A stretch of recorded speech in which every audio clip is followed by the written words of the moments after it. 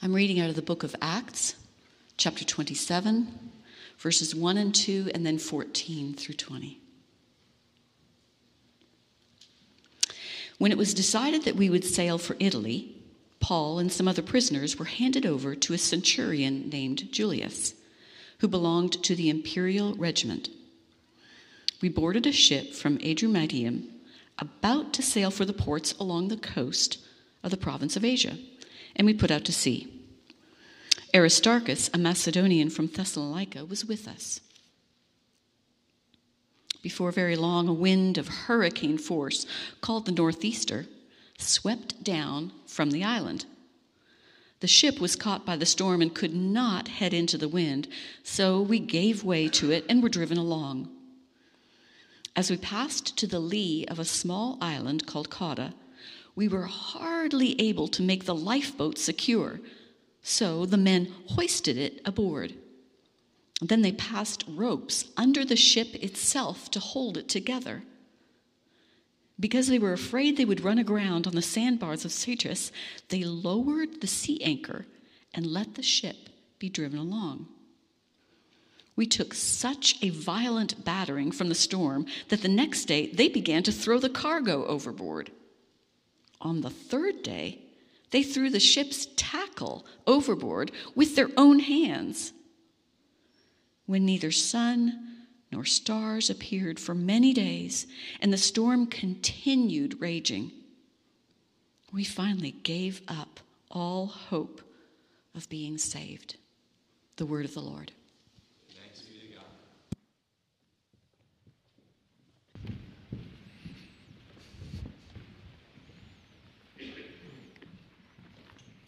Amen. Good morning, Trinity Church. Good to see you here this morning. Thanks for being here. Thank you, Beth, for reading God's word to us. And thank you, team, for leading us in worship. Such great songs, fitting to this passage, but also just encouraging to the heart and to the soul. And thank you, Katie, for leading us this morning. Dana was not feeling well through the week and texted me yesterday and said, I'm not getting any better. I can't be there Sunday. And so he contacted Katie, and Katie graciously stepped in, moved from the piano to lead the team and lead the music this morning. So thank you for using your gifts for God's glory, Katie, leading us today. Appreciate that. Those reminders and the songs were that's just powerful. I don't know, you probably have these moments too, but we sang that first hymn. Beth and I have the advantage, some of others of you do too, if you're serving in the service, to do this twice every Sunday morning. And so we sing it twice, and then the second time, sometimes things hit you stronger. We sang that hymn, It Is Well With My Soul, and came to that place where it says, my sin, oh, the bliss of this glorious thought. My sin, not in part, but the whole, was nailed to the cross, and I bear it no more. Praise the Lord, oh, my soul. What a glorious thought that the Lord Jesus took our sin on himself on the cross, paid the price on our behalf. That's the gospel. And so wonderful that we can be reminded of that. And as long as I've known the Lord through all my years of living, it's powerful. It still amazes me. It still overwhelms me sometimes that Jesus would love me that much. And I love it that we're moving towards that Easter weekend, just such a glorious weekend in the life and the calendar of the church, right? We're back after 3 years. We get to celebrate our Good Friday service together. So I hope if you can make arrangements in your schedule and be here with us Friday evening on Good Friday. We're actually going to have an extended time of communion together and just enjoying the presence of God and celebrating what he did on the cross. And then on Sunday to then come back together and celebrate that he didn't stay in the tomb, that he is alive and well and interceding for us at the throne of God. And so, blessed day in our lives as Christians to be able to proclaim that loud and clear. We're going to do it outside at the terraces in the morning at 7 a.m., then we're going to come back here in 2 services and celebrate it and proclaim it right here together. So hope you're looking forward to that special Easter weekend. And this morning, we have an incredible story in Acts 27. And you may be thinking, that's a great story, but what in the world does Paul's shipwreck have to do with me? We're going to find out. Let's pray. Lord Jesus, we thank you for this day. Thank you for this privilege, this honor to come together in your name and to worship you together, to sing these songs, to hear your word, to study it together. Lord, we appreciate this opportunity. And Lord, I thank you that as we proclaim your death and resurrection, we are reminded of the personal impact on us that our sin was paid for, and that our lives are redeemed from death to eternal life. And we thank you for that reminder again today. We need that encouragement because there are storms in our lives. And so today, as we look at this passage, I pray that you would teach us through Paul's experience, and that there would be principles that we can grab a hold of for our own lives and our own storms and apply them. And I pray, Lord, as I always do, that you would guard my words, help me to rightly, accurately communicate what you would have said and what you would like us to focus on this morning. And then by the power of your Spirit indwelling us and by the power of your living word in front of us, make those changes in our lives that need to be made for your glory, for our witness, so that we can share in our words and our lives with those who need to hear. We pray this in the name of Jesus, our Savior. Amen.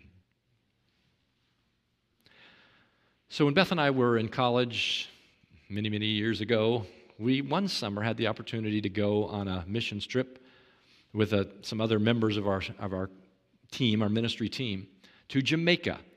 Now, if you're going to go on a missions trip, Jamaica's a pretty nice place to go.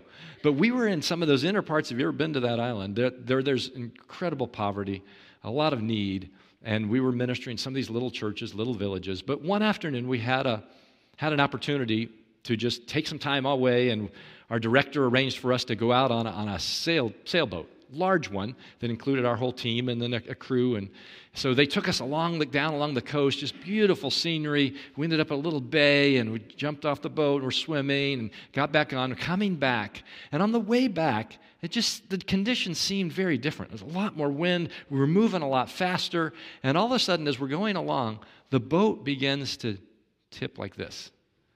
Still moving fast, still cutting through the water, but we're just tipping. And so we're not used to sailing, so we began to hold on to something. Wait, what's going on? And as we got faster and tipped further, we started to get scared, those of us on our team. So the girls started screaming. The guys started yelling, which is what guys do, which is really screaming, but it doesn't sound manly to scream, so you yell. And we don't know. We feel like this thing's going to tip over. There's no way we can continue at this angle. And in the middle of all that, I look to the back of the boat, and I see the crew. The Jamaicans are back there. They're kicked back, and they didn't have a care in the world. In fact, they were laughing at us for being so frightened in the moment. And all of a sudden, I realized, wait a minute. The boat's supposed to do this. This is right. They're not worried. And if they are not worried, I don't have to be worried. Their calm gave me calm. And that's what we see in our passage this morning from the Apostle Paul. So if you would please take your Bibles, turn to Acts chapter 27, your phone, your device, whatever you have with you to follow along. There are some Bibles in below some of the chairs in the auditorium as well, if you want to find one to follow along. Acts chapter 27. We're on the next to last chapter of the book of Acts. Next week, Nick will bring our message on Acts 28 that will wrap up our series in the book of Acts. It's just been a wonderful exploration into the early life of the church. And in this story, it just is really one of those amazing stories of the Bible. Paul finds himself in this desperate situation at sea, and Beth kind of left the story right in the middle of the chapter at the point of great desperation. Remember that God had told Paul that he was going to testify about him in Rome. So Paul knows this. And so he's on his way. But surely Paul had to be wondering, and we wonder as we read the story, if you're taking Paul to Rome, why not give him clear sailing? Why not let him just have, the right kind of current and the right winds and just take him easily to Rome. That's where you want him to be. Take him to Rome. That's kind of our human mindset, right? But that's not at all what happens. And my thought is, if God intended for Paul to testify in Rome, why is the ship and Paul in peril? Well, let me summarize the story, kind of show you where this is going on. We've put a map up on here. For me, this always kind of helps to see the geography. So remember, last few weeks we've been down here in Caesarea. Paul's been in prison now for 3 years in Caesarea. He appealed to Caesar, and so he's headed to Rome. Here's Rome, way up over here. And so finally Festus, the Roman governor, sends him on his way. He takes him with a few other prisoners. He gives him into the care of this Roman centurion by the name of Julius. He later opened some orange shops. You've maybe heard of him because of that, Orange Julius. So Julius takes them. They go up here. The small boat at first. It's a small boat. They come up here just up the coast a little bit to Sidon. Paul meets with some other believers there, and the centurion is already showing him a little bit of favor, gives him some time off, shore leave, I guess it would be here. They get back on. They sail this way up to the south of Asia Minor, and they land here in Myra. And that's an important port city because now they've got to get on a ship that will take them all the way to Italy. The little one won't do. They need something bigger. And so he's in charge, the centurion's in charge. He finds this grain ship from Alexandria, Egypt, way down here somewhere, and it's on its way to Italy. So they board passage. The centurion, the Roman soldiers, all the prisoners, they get on board this grain ship. And they begin heading out. And as they're coming around this way, I don't really know if they were planning to go through here or whatever, but they hit weather. It's not favorable. It slows them down. And they end up down here on the south side of the island of Crete, where Paul's been before, by the way. And they land at Fair Havens, this little port town of Fair Havens. Now, it's because time's been lost. It's already late in the season. In the wintertime is not a good time for sailing in the Mediterranean, back in those days at least. And so Paul comes to them and he says, we need to stay here. If we sail any further, it's going to be disastrous. Well, the centurion and the boat captain get together and they decide this is not a good port city. Now, I don't know. The Bible doesn't tell us why. Maybe there weren't enough taverns for the sailors, or maybe the lodging wasn't good. There wasn't enough entertainment. I don't know. But they wanted to go a little further west to this end, to Phoenix, another port town that was more suitable to winter in. And so, against Paul's advice, they wait for the weather to clear. It seems like a nice day, and they take off planning to just go along the southern shore of Crete to the port of Phoenix. And that's when everything breaks apart. That's when all of a sudden a northeaster comes across, and Beth described this in verses 14 to 20, comes across probably over the mountains of Crete, pushes them southward and westward, away from shore, away from safety. Can you imagine this? Now, just put yourself in this place and what you just heard Beth read in verses 14 to 20. Imagine being on this grain ship. Hurricane-force winds suddenly are pushing you away from shore, driven further from that coastline where the protection could be, away from your destination of Phoenix.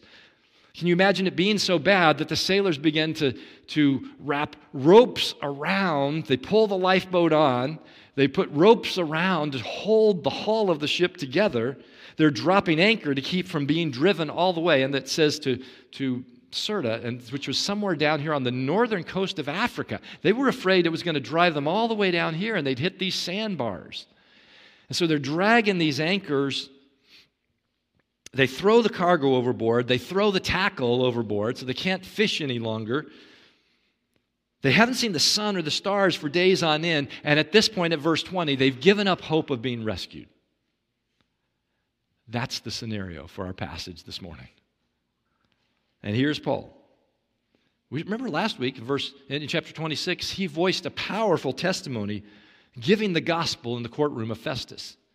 Now he's on a ship that's in danger on the sea, and we see him living out that faith that he talked about in the chapter before.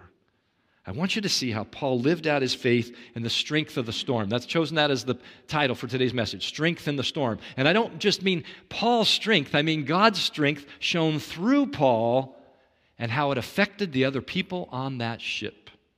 Here's our first principle for today.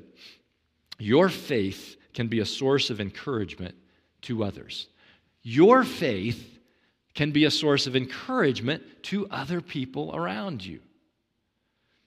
You know, I think if I'd been Paul at this point in the journey, I would have been tempted to say to the centurion, to the captain, I told you guys. I warned you not to leave port. If we'd have just stayed in Fair Havens, we wouldn't be going through all this stuff. Now, when everybody on the ship dies, it's not my fault, it's your fault. That would have seemed like an appropriate response, but that's not what Paul says. I want to pick it up in verse 21. He does chide them for not listening to him, but look how he describes this. Verse 21. After they had gone a long time without food, Paul stood up before them and he said, Men, you should have taken my advice not to sail from Crete. Then you would have spared yourselves this damage and loss. But now I urge you to keep up your courage, because not one of you will be lost. Only the ship will be destroyed. Last night an angel of the God whom I belong and whom I serve stood beside me and said, Do not be afraid, Paul. You must stand trial before Caesar, and God has graciously given you the lives of all who sail with you. So keep up your courage, men, for I have faith in God that it will happen just as he said, just as he told me. Nevertheless, we must run aground on some island. Now, pause for a minute there. I want you to see what Paul's doing. He gets this promise from God. An angel appears to him. Now, the tendency would be to kind of keep it to yourself, wouldn't it? You have a vision like that, a visitation like that, and a message, a promise. The promise is to Paul. He could have just kept that to himself. Oh, good. Okay, God's promised we're going to get through this. At least I know that. No, he doesn't keep it to himself. He shares it. He shares it as encouragement with the rest of the ship. And I love the way Paul describes his relationship with God. See, most of the people on that ship did not know his God. So he says, the God to whom I belong and whom I serve. Now, he knows that everybody else on that ship does not have faith. And Luke and Aristarchus are with him. They may have been the only other believers on the ship. And so he says, this God whom I serve and to whom I belong, let me tell you about my faith in him. He doesn't expect anybody else to have faith. He knows they don't have faith, but he wants them to know about his faith.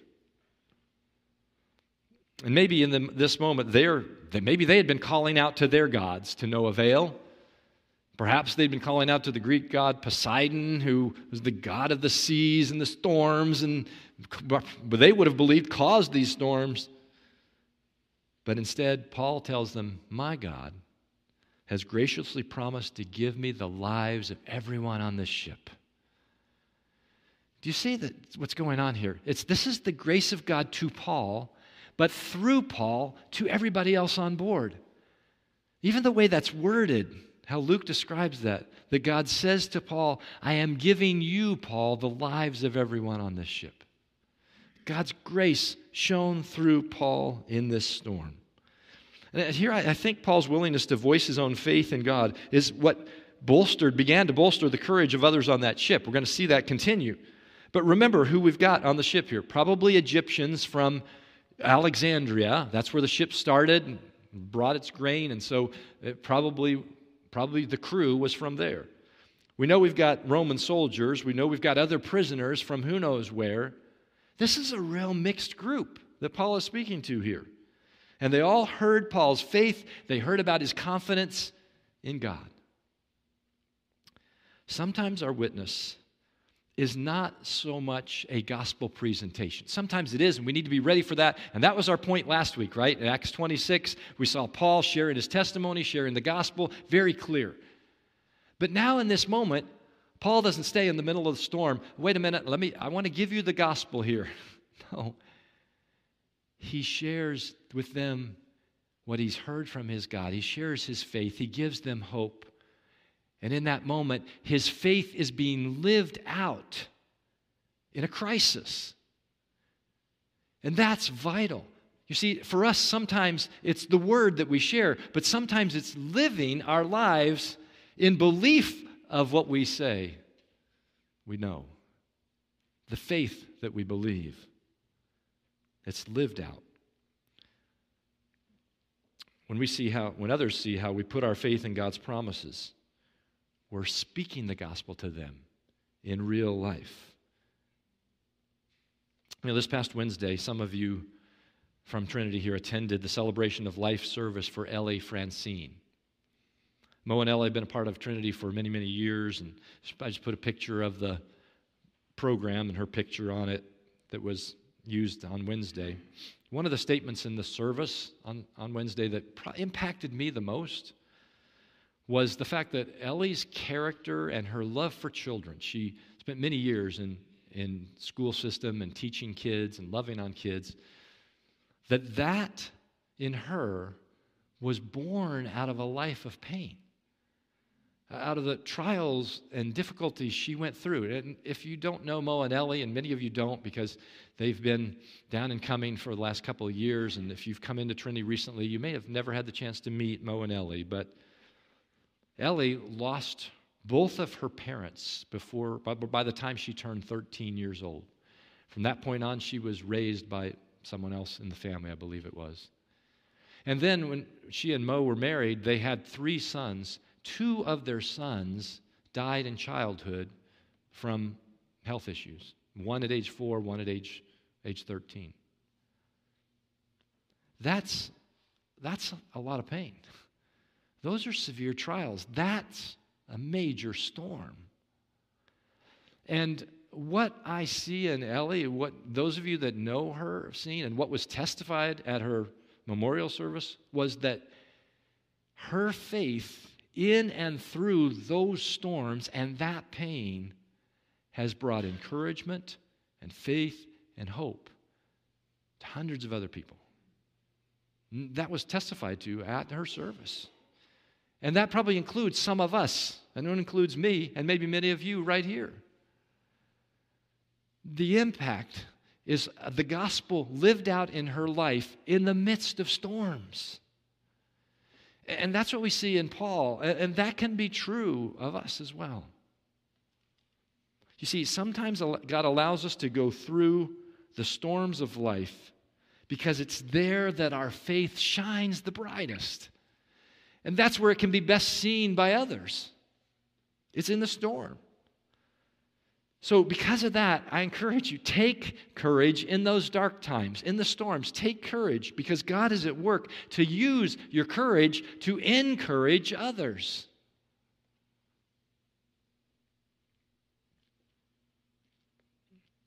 So this went on for 2 weeks. Paul's ship drifted on the open sea, out there in the middle of the Mediterranean somewhere. They didn't even know where they were. But the sailors sensed they were approaching land of some kind, so they took soundings and discovered that the depth was getting less and less, so they were moving toward land. Verse 29 says, fearing that we would be dashed against the rocks, they dropped 4 anchors from the stern and prayed for daylight. In other words, they had to see. They didn't know what was ahead of them. They wanted to see. And then what happens next really almost sounds like something from the Pirates of the Caribbean here, because Paul or Luke describes what's going on the ship at this point. They're desperate. And so the sailors go to the bow of the ship, and they pretend like they're just working with some anchors and ropes and so on. What they were doing was lowering the lifeboat. They were about to abandon ship. The crew was about to leave everybody else to whatever would happen to them, and they were going to save themselves. And Paul sees what's going on. He goes and tells the centurion. The centurion sends his soldiers. They cut the ropes, and the lifeboat falls into the ocean. They needed those sailors to have any chance, so they thought, of getting to shore. So you see the drama unfolding. You see the tension that's going on here. The storm is raging. The ship is being driven to the rocks. Nearly everything has already been thrown overboard. The sailors are ready to abandon ship. The lifeboat is now gone. And what happens next can only be described as a God moment. Verse 33. Just before dawn, Paul urged them all to eat. For the last 14 days, he said, you have been in constant suspense and have gone without food. You haven't eaten anything. Now I urge you to take some food. You need it to survive. Not one of you will lose a single hair from his head. After he said this, he took some bread and gave thanks to God in front of them all. Then he broke it and began to eat. They were all encouraged and ate some food themselves. Altogether, there were 276 of us on board. And when they had eaten as much as they wanted, they lightened the ship by throwing the grain into the sea. Here's our second principle this morning. Your peace can be a source of strength for others. Your peace in the midst of a storm can give strength to others around you. Now here's Paul. His peace, his calm, enables 275 other passengers to stop and to eat and to be strengthened. It almost sounds like a communion service here, doesn't it? Did you catch the wording there? He took the bread and gave thanks to God and broke it. Maybe that's what Paul and Luke and Aristarchus were thinking. The others probably didn't have a clue, but they heard his prayer. Luke says specifically, he prayed in front of them, thanking God for that food. See, Paul's testimony goes on. In the most desperate moment of this journey, when it seems like all hope is lost, Paul simply prays, tells them God's got this under control. And 275 people are encouraged. Have you ever considered how your attitude and reaction to life's crises can be a witness to other people? How we respond to the storms makes a difference. When you have God's peace, and you do, the Bible says, His peace that passes all understanding, right? So we don't understand why we have peace. Others are not going to understand why we have peace. It makes no human sense to have peace in the midst of a storm. But when we do, it's a witness to others. It strengthens others. Let me give you just a few examples of what that might look like. Maybe it's a moment when you just pause to pray for somebody else. You talk to somebody, they're going through a crisis. Maybe they're pulling out their hair and don't know what to do, and you say, hey, wait, let me just pray for you. Do you realize in that simple act, just like with Paul on the ship, that prayer of encouragement can strengthen that person? God uses it to strengthen that person in that moment. You know, what could I do? What could I pray? I can't fix this person's problem. No, you don't have to. You pray for them. You thank God.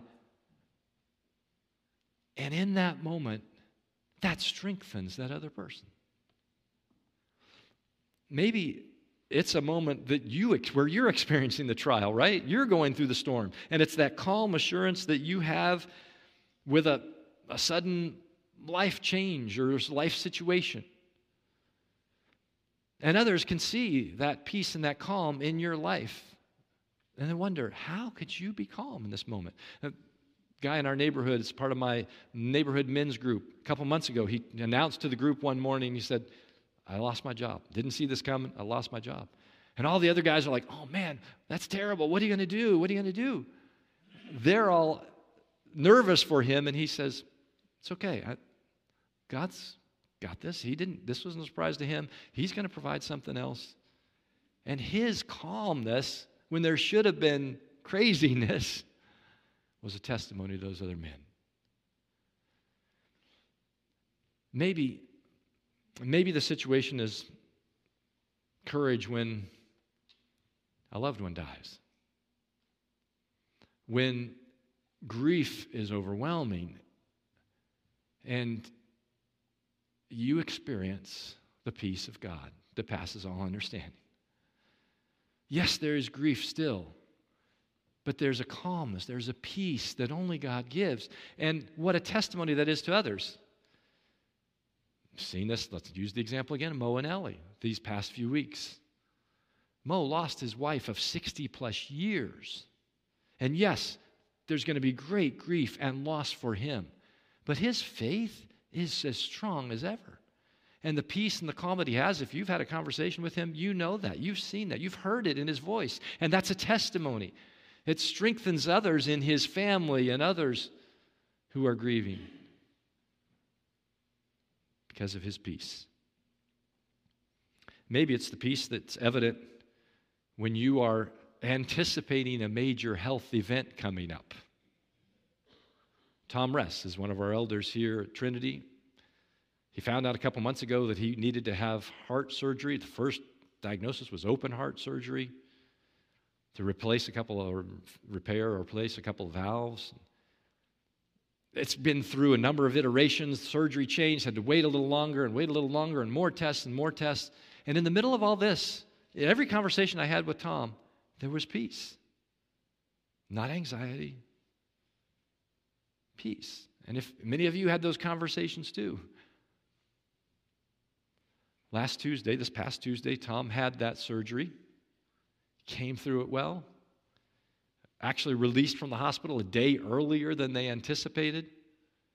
Yes, he's still in pain because when the drugs wear off, you feel it, but he's doing well.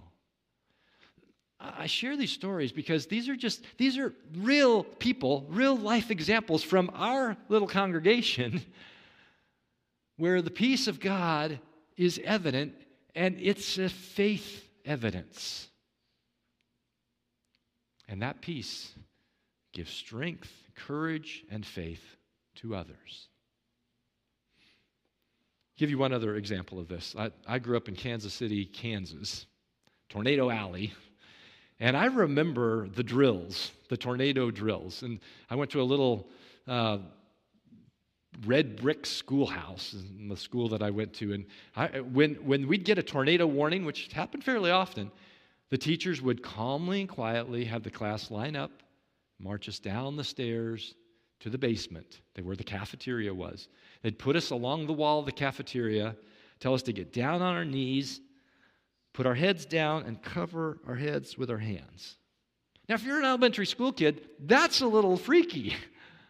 Going down to the basement, hear the sirens, and you're down against the wall. But what I remember is the teachers were so calm, so easygoing, so organized, there was no panic. And that calm gave us, as students, calm. And this is what we see here. The peace, the calm of Paul flows out to this whole ship full of people. And it reminds us that God can use your life circumstances to show others His grace at work in you. That's God's grace at work in you. That peace is not from you. This isn't something you just work up. It's not something you pretend.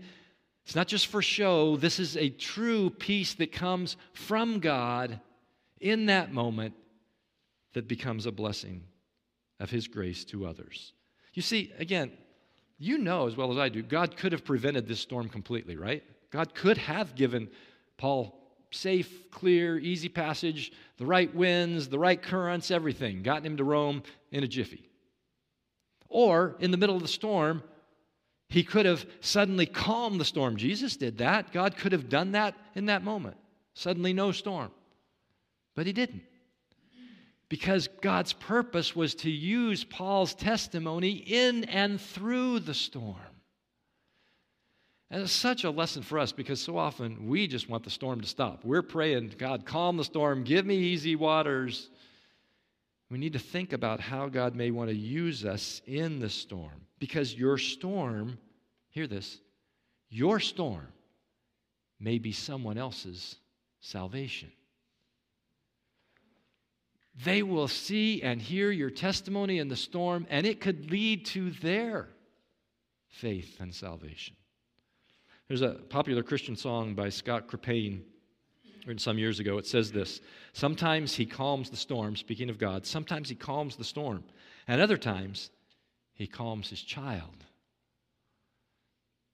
We always want the storm to stop, but sometimes what we need is God's calm in the midst of the storm.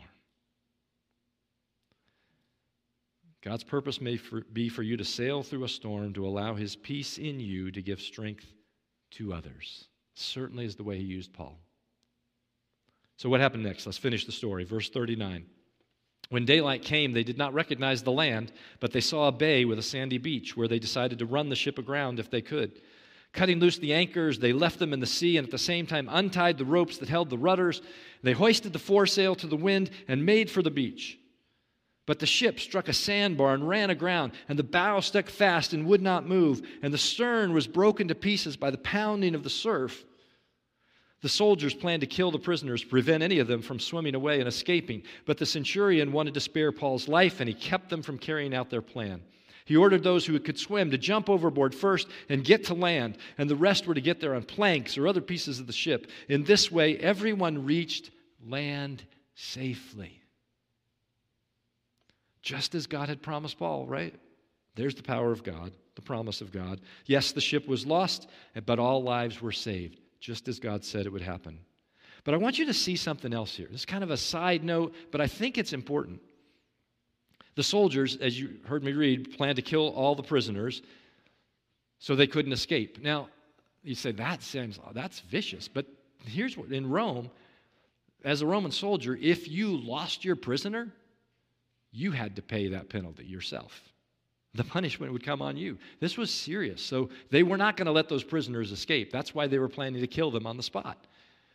But this Roman centurion had been so impacted by Paul that for Paul's sake, he stopped that plan and none of the prisoners were killed.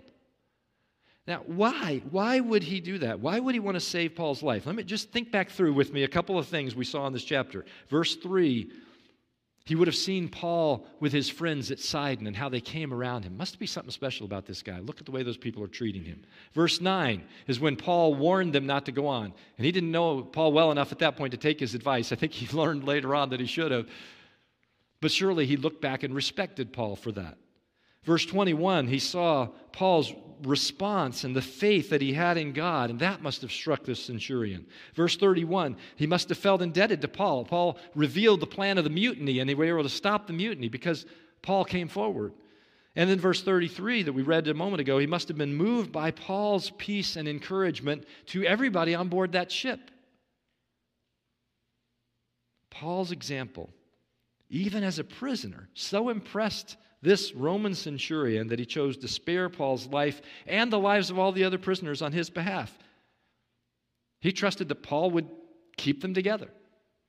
And they did. They stayed there, which means Paul probably also had the respect of those other prisoners.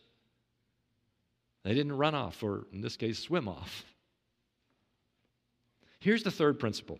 Your reputation can be a source of blessing for others. Like Paul, your reputation, a reputation of faith, of trust in God, just the way you live out your Christianity can be a source of blessing for others. What is that reputation? What do people see in you, think of you, in your neighborhood, in your family, in your workplace? What is that reputation? And what of your faith is part of that reputation? Does it inspire respect of others? Are others blessed because they see in you an honest, trustworthy, God-fearing person? Does that impact others? When I was on the faculty at Toccoa Falls College, the music director there had a great reputation for his musical ability and skills. I believe he's even still there now, and so it was such to the degree that even down in Atlanta, he was well known and trusted that if he brought a musical group, it would be good. And so he was given invitations to bring choirs to major sporting events. Like I found this picture of the men's choir from Toccoa Falls singing the national anthem at a Braves game in what used to be SunTrust Park. I had the privilege, while I was there one of those years, to go with this same men's chorus to downtown Atlanta to an Atlanta Hawks basketball game, sing the national anthem, and stay and enjoy the game. Why did I have that privilege, that blessing? Well, because of the reputation of the choir director. And see, in this just simple way, there's an extent at which our reputation, our spiritual reputation, can have this trickle-down blessing effect on other people around us. When you faithfully represent the Lord Jesus by your life attitudes and your actions, those blessings can fall on others. In Paul's case, it saved their lives. So when the storms of life come your way, just a review here, your faith can inspire encouragement and hope. Your peace can inspire strength, and your reputation can inspire blessing. So how are you riding out the storms? You know, Paul's storm story reminds me of another one. Actually, there are a number of storm stories in the Bible. They're all fascinating to me, but this one maybe parallels the most. It was about a prophet who boarded a ship in Joppa and headed for Tarshish. Remember that story? The story of Jonah, which would have been fine, except that God had told him to go to Nineveh, the opposite direction, and to preach there. Jonah was running away from God. And so there too, like with Paul's case, a violent storm threatened to break up the ship. And like in Paul's case, the sailors are throwing the cargo over to lighten the ship. But unlike Paul, who engaged in the midst of the storm, Jonah was asleep in the bottom of the ship.